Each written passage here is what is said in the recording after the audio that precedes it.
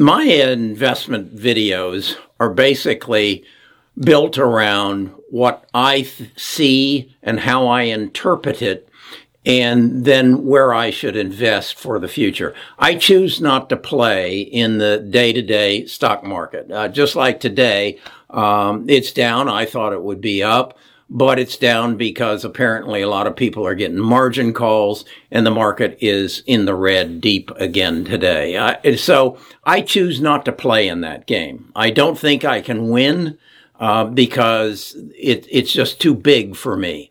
So what I choose to do is to look at what's happening around me and say, how is that going to affect the stocks in the future? Such as right now, they just got the big ship unlodged in the Suez Canal. That's going to have an effect on how a lot of people build new plants and work their supply chain in the future. But I'll talk about that on another day. What I want to talk about today is something that's happening in my community. I live in Birmingham, Alabama.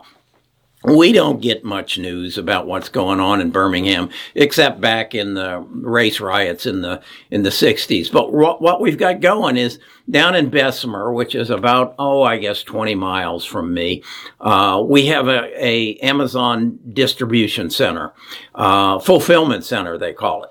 And they are voting whether to unionize. In fact, today, Monday, is the last day in the vote. So I came down here to Bessemer, and I wanted to see what was going on. And right over there, I'm looking at about 7 other media photographers. Right now, they're sitting in their cars waiting for the shift change because they want to probably interview some people coming out.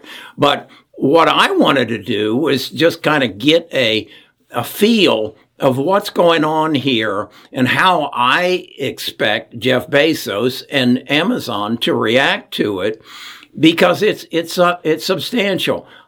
They employ 6,000 people here, and the issue is how they're treated, what they're held to, the standards they're held to, and their wages. Now, understand that they make the minimum wage here, and in all Amazon centers is $15 an hour. So that means these people are making a minimum of $31,000 a year if they're working a 40-hour week and if they're working 365 days a year. But they get vacation and they get sick leave, and so their job is worth more than $31,000.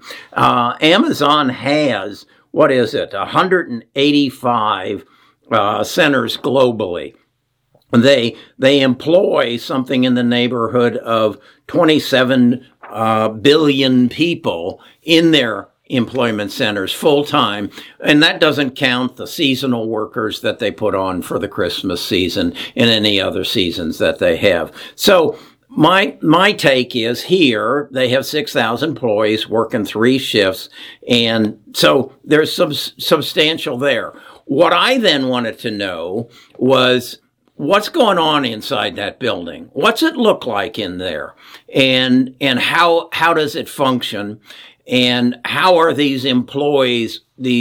I guess if they got 6,000 employees and 3 shifts, how are the 2,000 employees in there? What are they doing, and how does it all come together? So I want to share this with you.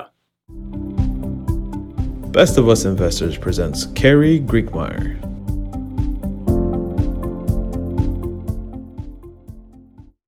So again, we got 6,000 employees in there, and I estimate about 1,000 robots that are moving around. And as I understood it, they, for the most part, aren't in the same areas because they don't want the people getting run over by these robots and interfering with them.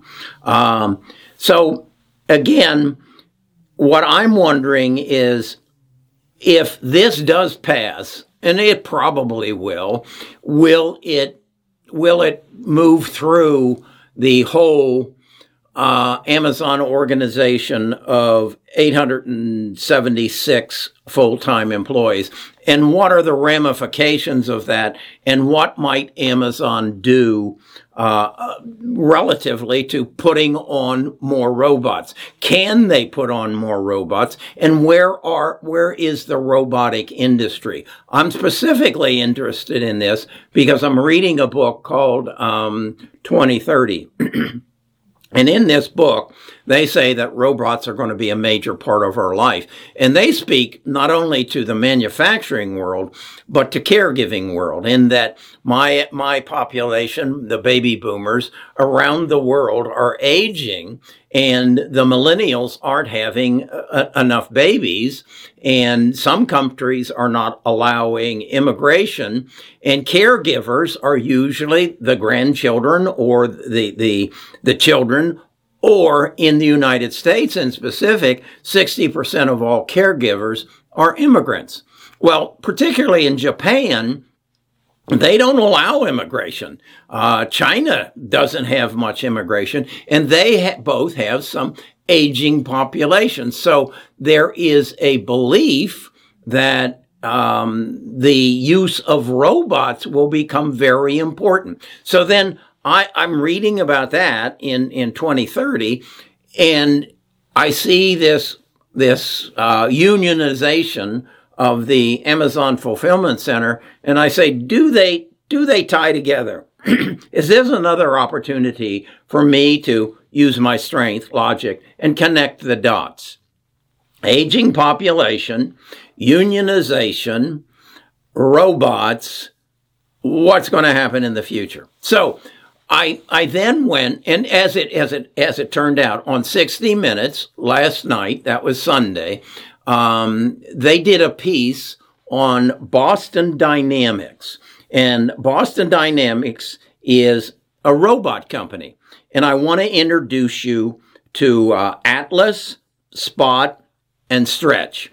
These are three robots that I think are going to play into this connecting of the dots. See what you think. From the outside, Boston Dynamics headquarters looks pretty normal. Inside, however, it's anything but. If Willy Wonka made robots, his workshop might look something like this. There are robots in corridors, offices, and kennels. They trot and dance and whirl, and the 200 or so human roboticists who build and often break them barely bat an eye. That is Atlas, the most human-looking robot they've ever made. It's nearly 5 feet tall, 175 pounds, and is programmed to run, leap, and spin like an automated acrobat. It's called Spot. Boston Dynamics made it not knowing exactly how it would be used. The Spot is a omnidirectional robot, so I can go forwards and back. I'm not doing anything special to let it walk over those rocks. You don't have to be perfect about it. Drive it close to wherever you want to go, and the robot will do the rest. In some ways, it's like driving a very sophisticated remote-controlled car. When signaled, Spot can take itself off its charging station and go for a walk on its own, as long as it's pre-programmed with the route. It uses 5 3D cameras to map its surroundings and avoid obstacles. This is inside Atlas's brain, and it shows its perception system. So what looks like a flashlight is really the data that's coming back from its cameras. And you see the white rectangles, that means it's identifying a place that it could step. And then once it identifies it, it attaches those footsteps to it, and it says, okay, I'm going to try and step there. And then it adjusts its mechanics so that it actually hits those places when it's running. It's called Stretch, and is due to go on sale next year. This is the first time they've shown it publicly. Warehouses is really the next frontier for robotics. Stretch may not be that exciting to look at, but it's built with a definite purpose in mind. It's got a 7-foot arm, and they say it can move 800 boxes an hour in a warehouse and work for up to 16 hours without a break. Unlike many industrial robots that sit in one place, Stretch is designed to move around. You can drive it around with a joystick, and at times that's the easiest way to get it set up. But once it's ready to go in a truck and unload it, You hit go, and from there on, it's autonomous, and it'll keep finding boxes and moving them until it's all the way through. This generation of robots is going to be different. They're going to work amongst us. They're going to work next to us in ways where we help them, but they also take some of the burden from us. The more robots are integrated into the workforce, the more jobs would be taken away. At the same time, you're creating a new industry. We envision a job we like to call the robot wrangler. He'll launch and manage 5 to 10 robots at a time. Okay. I think Atlas, Spot, and Stretch. Is that, yep, Stretch can stretch your imagination as to what might change in this building here behind me as a result of that. Certainly Stretch will show up to start filling the trucks, maybe even emptying the trucks when the things come. They may still need some human beings, but I don't think it'll be 6,000. I really don't. And that troubles me. But as the CEO of Boston said, it's going to require some other jobs. It's going to require some more educated jobs. And I guess I'm asking myself the question, are these employees who, I think the distribution center or the fulfillment center has been open no more than 3 years. These 6,000 people didn't have good jobs 3 years ago. They have a good job now, and now they're making it difficult on their employer. And I just don't think that's a smart thing to do. I worked when I was senior in college, I worked the 11 p.m. to 7 a.m. shift in a Westinghouse factory. And so I've had some experience with union. I never enjoyed or never joined the union, and had some altercations as a result of it and had some issues. But I understand the union mentality. I don't agree with it. I think if you're strong, you can take care of yourself. But that's not the issue. The issue is that, again, we said the employees here at Amazon work 40 hours a week, and that should give them a minimum salary, take-home salary of $31,000 a year. Well, let's assume that we know that Spot costs $75,000 today, and that's when they aren't making a lot of them. I mean, they're not mass producing Spot. Let's assume that if through more demand and more production, Spot's price can come down to $50,000. Okay, and let's say that that Stretch and Atlas can get somewhere near that as well. Atlas is pretty special, but I don't think they really need Atlas in the distribution, in the fulfillment center. They need basically a robot who can perform 10 tasks. Take a box, put the box together, take a product, put it in the box, put some packing in it, close the box, tape the box, pick the box up, move it over somewhere else, and put it on an assembly line. So that's maybe 10 steps. I believe a very unsophisticated Atlas could do that. And I think you could probably buy him in mass when they reach mass, that you could probably buy him for, let's say, $50,000. Okay. So we know the employee who works 40 hours a week makes $31,000 a year. So if Atlas can work all 3 shifts, he's got the equivalent of a $93,000 job. That's what we're paying the employees. Plus, we're paying the employees their Social Security. We're paying them probably some vacation time, maternity leave, health insurance, any and every kind of benefit. So I think you can see that if I'm Amazon or I'm any company, that I can replace that employee with a $50,000, a $40,000 robot that an employee would cost me in excess of $100,000 when you figure 3 people, 3 shifts, all the benefits, it's a no-brainer. So my take is these people are pretty much voting themselves, giving their employers more reasons to eliminate their jobs and replace them with robots. Do I think that's going to happen? I don't see how it can't happen.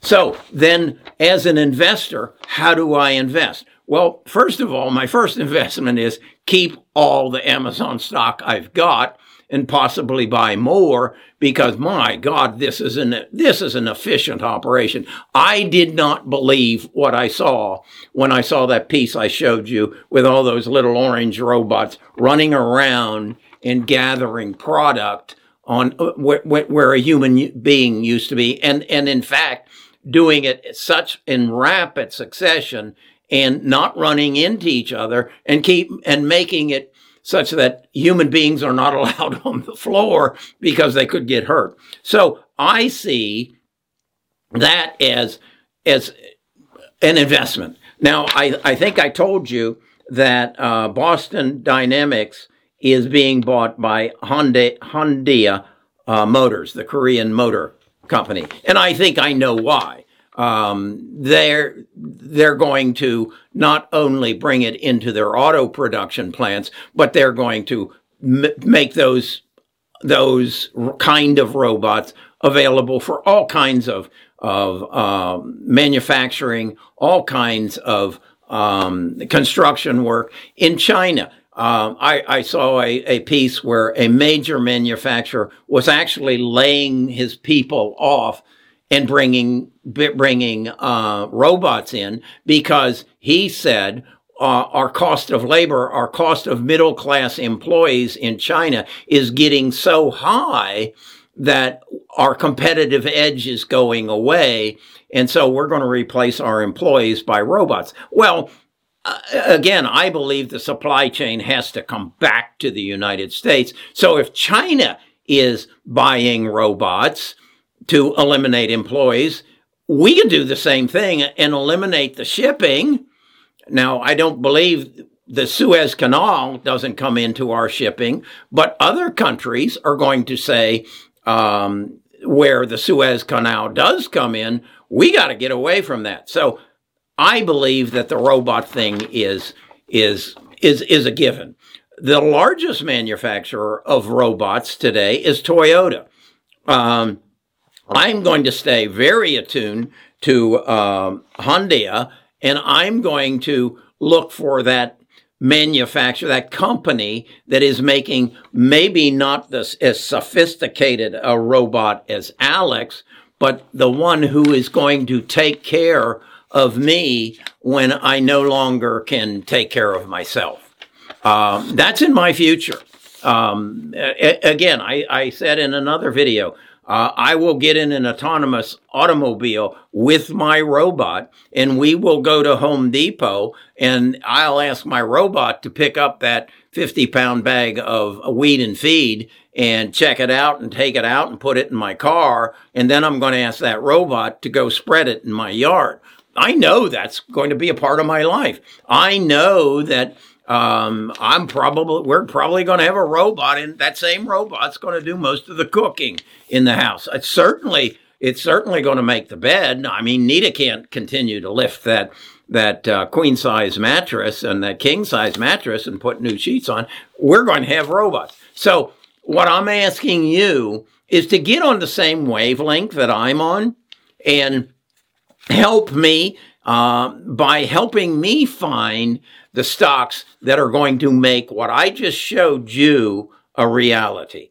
And you can do that by joining Best of Us, coming to Best of Us Investors and signing up, giving me your name and your email address and sign up for our Discord, and then come there and share your ideas, share your research. If you say, Carrie, I know who's going to be the person or the company that's going to give you the robot to carry your weed and feed, tell me about it. And then we as a tribe will research it and come back to you and say, yeah, we think this, we agree with you, or we disagree with you.